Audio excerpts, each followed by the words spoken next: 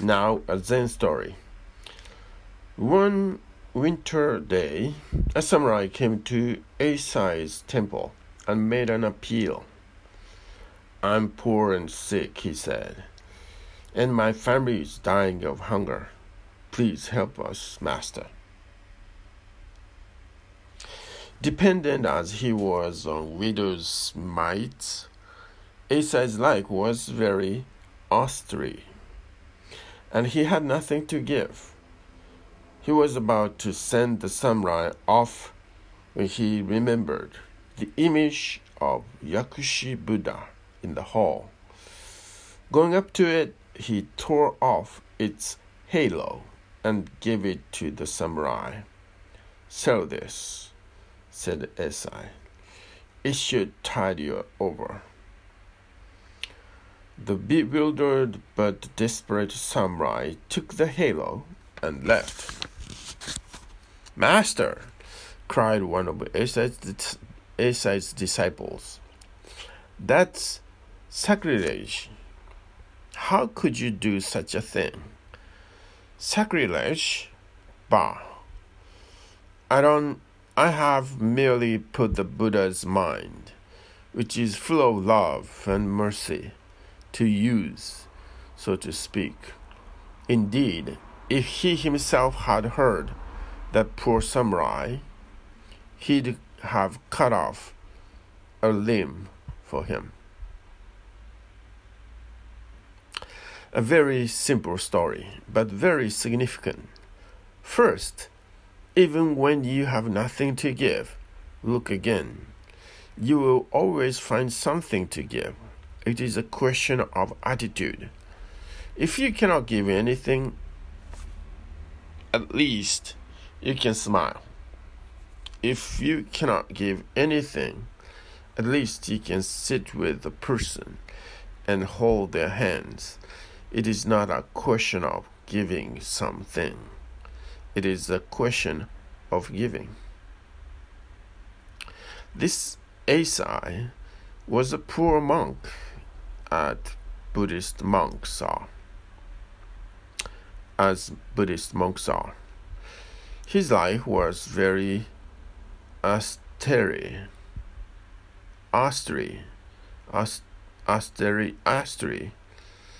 and he had nothing to give.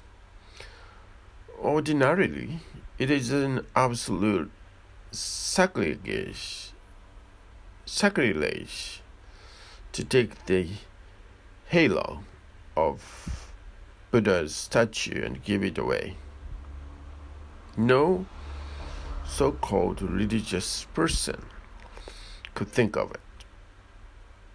Only somebody who is really religious would do it. That's why I say compassion knows no rules. Compassion is beyond rules. It is wild. It follows no formalities. Then suddenly Eisai remembered the image of Buddha in the hall. In Japan, in China, they put a gold halo around the head of the Buddha, just to show the aura around his head. Suddenly, Eisai remembered it. Every day, he must have worshipped the same statue. Going up to it, he tore off its halo and gave it to the samurai. "Sell this," said Eisai. "It should tide you over. It should tide you over." The bewildered but desperate samurai took the halo and left. Even the samurai was bewildered. He had not expected this. Even he must have thought that this was sacrilege. What type of man is this? He's a follower of Buddha, and he has destroyed the statue. Even to touch the statue is sacrilege, and he has taken away the halo. This is the difference between a real religious person and the so-called religious person. The so-called religious person always looks to the rule. He always thinks of what is proper and what is not proper. But the really religious person lives it. There is nothing proper and improper for him. Compassion is so infinitely proper that whatsoever you do through compassion becomes proper automatically. "Master," cried one of Asai's disciples, "that's sacrilege. How could you do such a thing?" Even a disciple understands that this is not right. Something improper has been done. Sacrilege? Bah!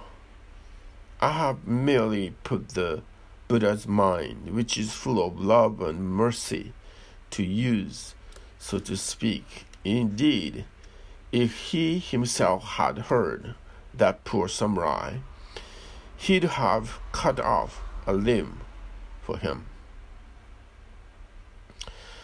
To understand is something other than just to follow. When you follow, you become almost blind. Then there are rules that have to be kept. If you understand, then too you follow, but you are no longer blind. Each moment decides. Each moment your consciousness responds, and whatever you do is right. One of the most beautiful stories is about a Zen master who asked one winter night to be allowed to stay in a temple. One of the most beautiful stories is about a Zen master who asked one winter night to be allowed to stay in a temple. He was shivering because the night was cold and snow was falling outside. Of course, the temple priest sympathized and told him, "You can stay, but only for the night, because this temple is not a hotel. In the morning, you will have to go." In the middle of the night, the priest suddenly heard a noise. He came running and could not believe his eyes. The monk was sitting around a fire, which he had made inside the temple, and one Buddha statue was missing. In Japan, they make wooden Buddhas. The priest asked, "Where is the statue?" The master showed him the fire, and he said, "It was very cold and I was shivering." The priest said, "You seem to be mad. Don't you see what you have done? It was a Buddha statue. You have burnt Buddha." The master looked in the fire, which was disappearing, and poked the fire with a stick. The priest asked, "What are you doing?" He said, "I'm trying to find the bones of the Buddha." The priest said, "You are certainly mad. It is a wooden Buddha. There are no bones in it." Then the master said, "The night is still long and it is getting even colder. Why not bring those two other Buddhas also?" Of course, he was thrown out of the temple immediately. This man was dangerous. As he was being thrown out, he said, "What are you doing throwing a live Buddha out?" For the sake of a wooden Buddha. The live Buddha was suffering so much, I had to show compassion. If Buddha were alive, he would have done the same.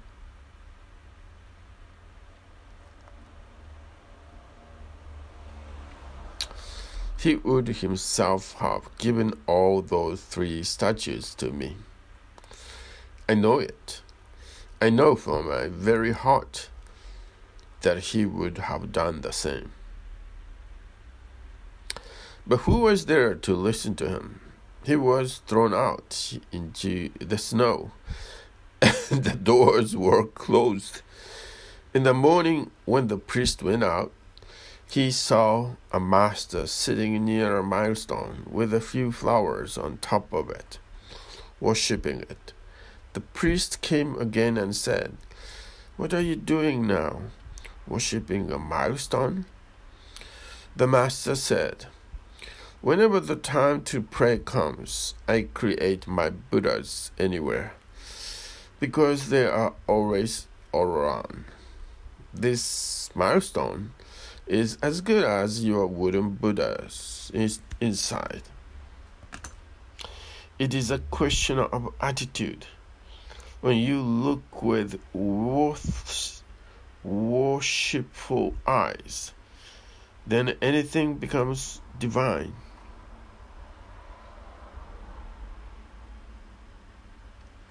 And remember, the story about Asa is easy to understand because the compassion is shown towards somebody else.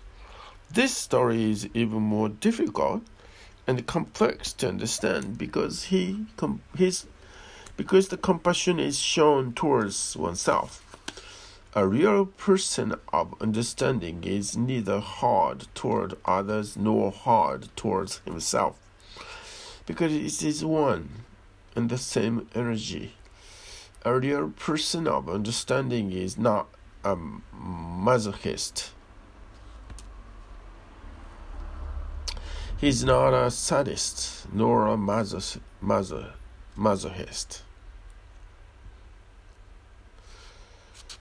A real person of understanding simply understands that there is no separation. All includes himself is divine. All including himself is divine.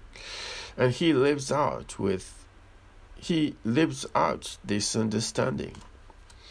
To live out of understanding is compassion. Never try to practice it. Simply relax deep into meditation. Be in a state of let go in meditation, and suddenly you will be able to smell the fragrance that is coming from your own innermost depth. Then the flower blossoms and the compassion spreads. Meditation is the flower, and the compassion is its fragrance. A desire is a desire. Is a desire response to questions.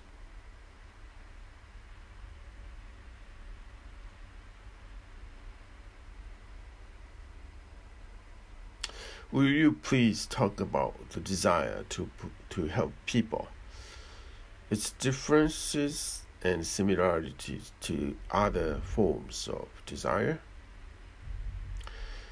Desire is desire. There is no difference at all.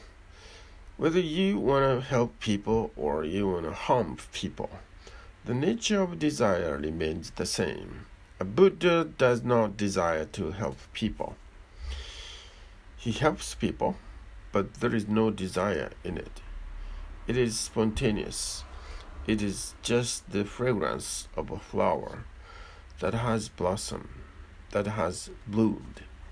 The flower is not desiring the fragrance to be released to people on the winds. Whether or not it reaches people is not the concern of the flower at all. If it reaches, that is accidental. If it does not reach, then too is accidental.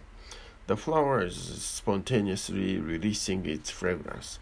The sun rises. There is no desire to wake up people, no desire to open the flowers, no desire to help the birds to sing. It all happens of its own accord. I like that.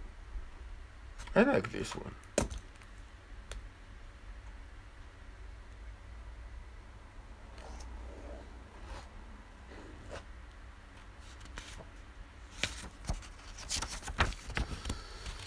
A Buddha helps not because he desires to help, but because compassion is his nature. Every meditator becomes compassionate, but not a servant of the people. The servants of the people are mischievous. The world has suffered too much from these servants because their service is desire masquerading as compassion. And the desire can never be compassionate. Desire is always exploitation. Desire is always exploitation. You can exploit in the name of compassion. You can exploit with beautiful names. You can talk about service to humanity and about brotherhood. You can talk about service to humanity and about brotherhood, or about religion and God and truth.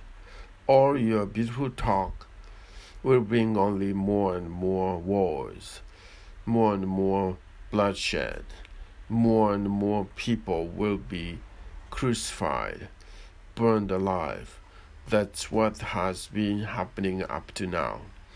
And if you don't bring a new understanding to the world, it is going to continue in the same way. So the first thing to be remembered is that to desire is the same. Whether you desire to help or to harm, it is not a question of the object of desire. The question is of the nature of desire itself. The question is of the nature. It is not a question of the object of desire. The question is of the nature of desire itself. The nature of desire leads you into the future. The nature of desire leads you into nature, into the future. It brings the tomorrow in. And with the tomorrow come all the tensions, all the anxieties about whether you are going to make it or not, whether you are going to succeed or not. The fear of failure and the ambition to succeed will be there. Whether you desire money or victory in the world, or you desire to be compassionate to people, or to bring salvation to them, it is all the same game, only names change. This is fundamental to understand. A man asked Buddha, "I'd like to help people. Instruct me." Buddha looked at him and became very sad. The man was puzzled, confused. He said, "Why have you become sad? Have I said anything wrong?" Buddha said, "How can you help people? You have not even helped yourself. You will only harm them in the name of help." Oh my goodness, so good. How can you help people? You have not even helped yourself. You will only harm them in the name of help. Oh, I love that. First, bring the light within your being. Let the flame be enkindled in your consciousness. And then you will never ask this question. Then naturally your presence and whatever you do will be of great help. Desire is desire. There is neither material desire nor spiritual desire. It is an ego trip, helping people, and you become holier than others. You become wiser than others. You know and they don't know. You want to help because you have arrived and they are all ignorant people stumbling in darkness, and you want to become a light for them. You want to become a master, and you want to reduce them to disciples. If this desire is there, then this desire is not going to help them, and it is not going to help you either. It will do double the harm. It's a double-edged sword. It will cut others and it will cut you too. It's destructive. It can't be creative. Then there is another kind of help that is not coming out of desire. Then there is another kind of help that is not coming out of desire, that is not growing out of any ego projection. That kind of help, that kind of compassion happens only at the ultimate peak of meditation, never before it. When the spring has come to your consciousness, when you are all flowers inside, fragrance starts reaching others. You need not desire it. In fact, you can't help it. Even if you want to prevent it, we can't prevent it. It is inevitable that it will reach to others. It will become a light in their life. It will be a herald of new beginnings, not because you are desiring it, but because you are transformed.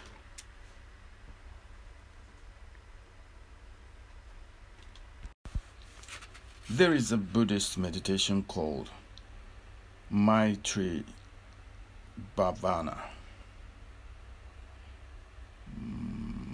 Maitri Bhavana. It starts by saying to oneself, "May I be well, may I be happy, may I be free from enmity, may I be free from ill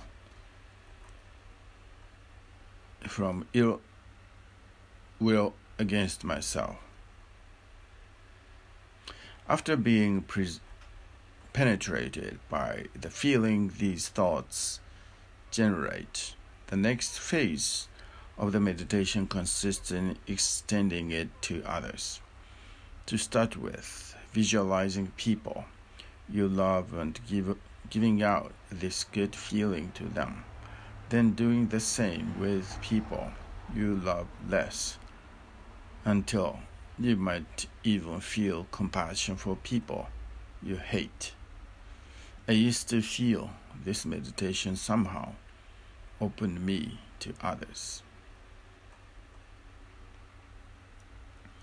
But I dropped it because I saw in it the danger of it being some kind of self-hypnosis. I still feel attracted to this meditation, but I'm confused as to whether I should take it up again, maybe with a different attitude, or just drop it. Can you please speak about this meditation? I'll be grateful. Maitri Bhavana is one of the most penetrating meditations. You need not be afraid of getting into some sort of self-hypnosis. It is not. In fact, it is a sort of de-hypnosis. It looks like hypnosis because it is the reverse process. It is as if you have come to see me from your home. You walked along the way, and now, going back, you will walk the same way. The only difference will be that now your back will be towards my house. The way will be the same. you'll be the same, but your face was toward my house while you were coming. Now, your back will be towards my house. Man is already hypnotized. It is not a question now of being hypnotized or not hypnotized. You are already hypnotized. The whole process of society is a sort of hypnosis. Somebody is told that he is a Christian, and it is so continuously repeated that his mind is conditioned and he thinks himself a Christian. Somebody is Hindu, somebody is a Mohammedan. These are all hypnosis. You are already hypnotized. If you think you are miserable, this is a hypnosis. If you think you have too many problems, this is a hypnosis. Whatsoever you are is a sort of hypnosis. The society has given you those ideas, and you are full of those ideas and conditionings. Maitri Bhavana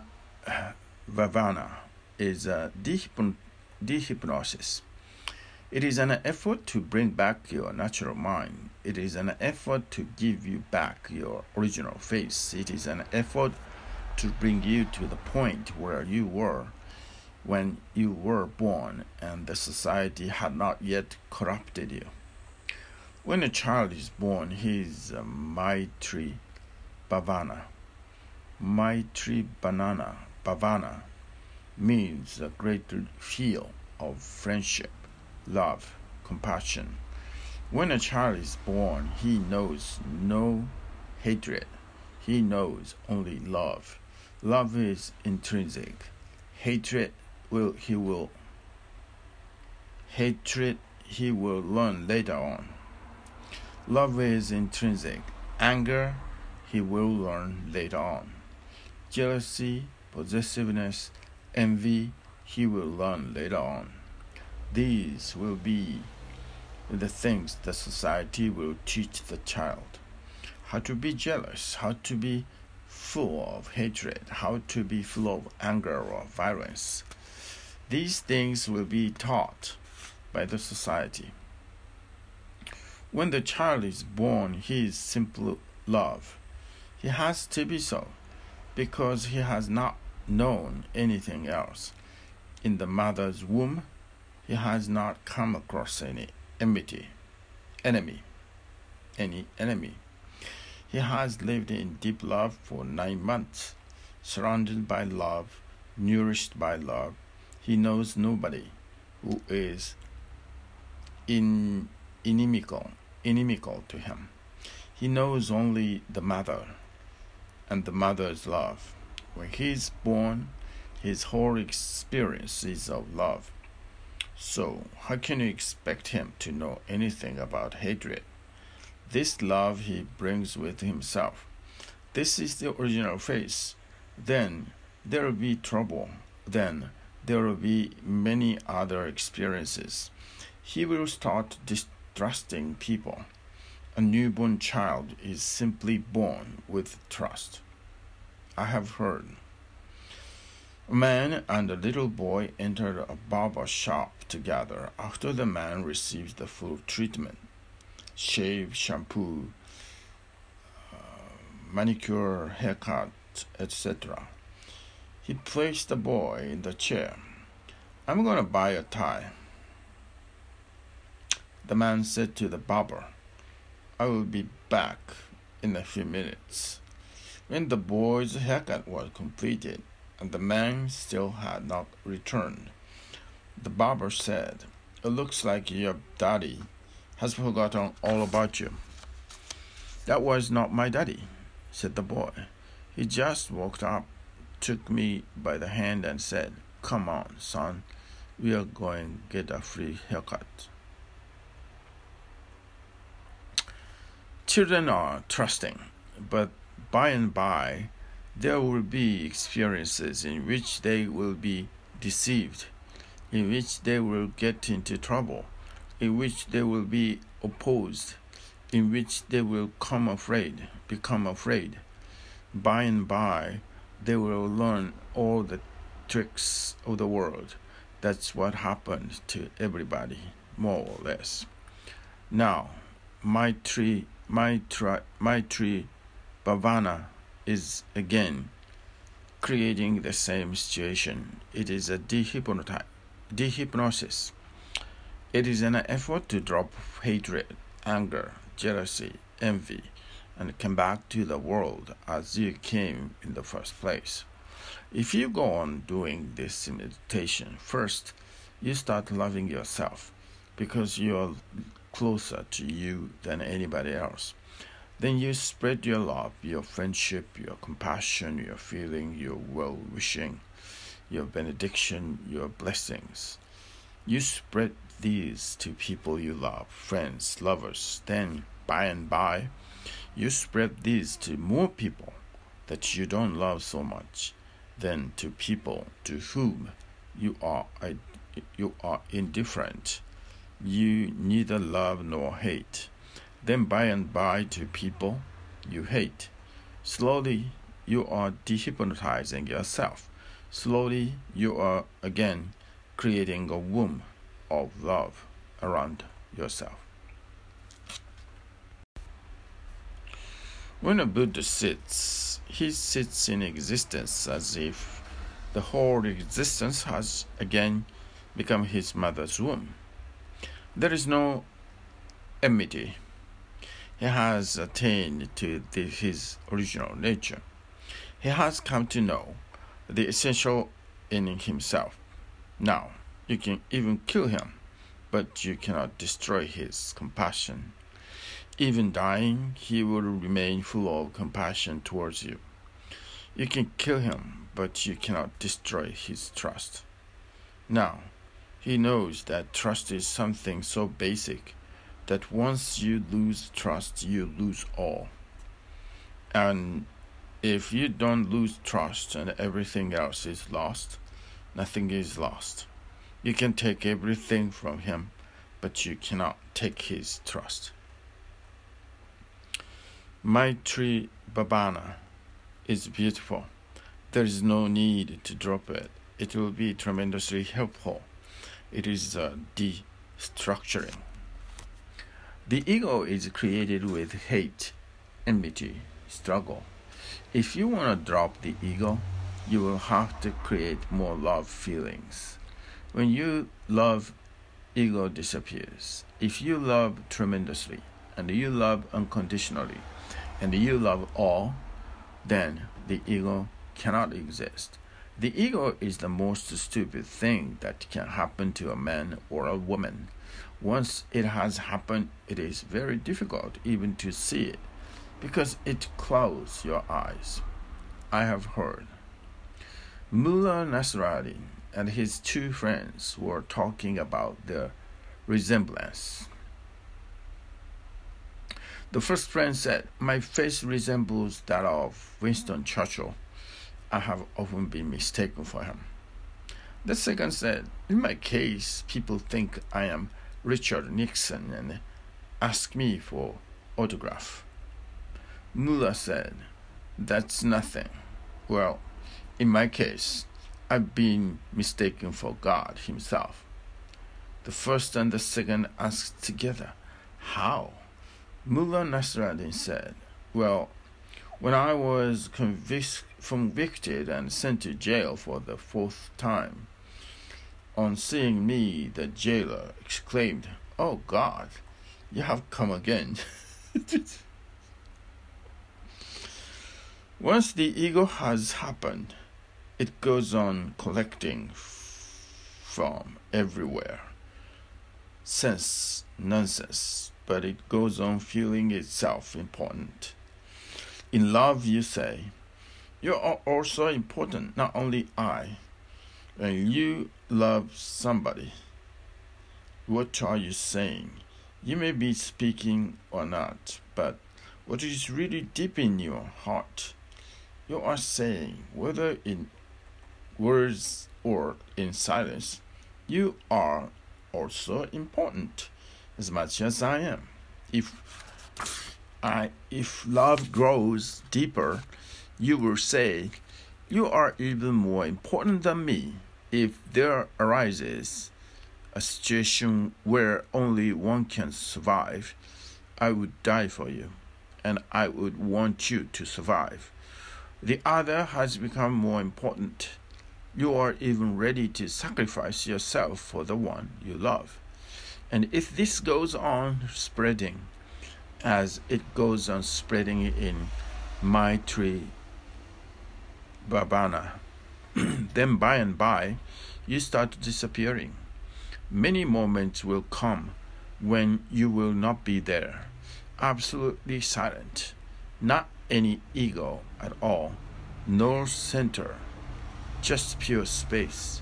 Buddha says, when this is attained permanently, and you have become integrated to this pure space, then you are enlightened. When this is attained permanently, and you have become integrated to this pure space, then you are enlightened. When the ego is lost completely, you are enlightened. When you have become so egoless that you cannot even say, "I am." You cannot even say that I am myself. The word Buddha uses for that state is anatta, no being, no self. You cannot even utter the word I. The very word becomes profane. In deep love, I disappears. You are destructured. When the child is born, he comes without any I. He simply is a blank sheet. Nothing is written on it. Later, nothing is written on him. Now the society will start writing and will start narrowing down his consciousness. The society will, by and by, fix a role for him. This is your role. This is you. And he will stick to that role. That role will never allow him to be happy, because happiness is possible only when you are infinite. When you are narrow, you cannot be happy. Happiness is not a function of narrowness. Happiness is a function of infinite space. When you are so spacious that the whole can enter into you, then only can you be happy. Maitri Bhavana can be a tremendous help.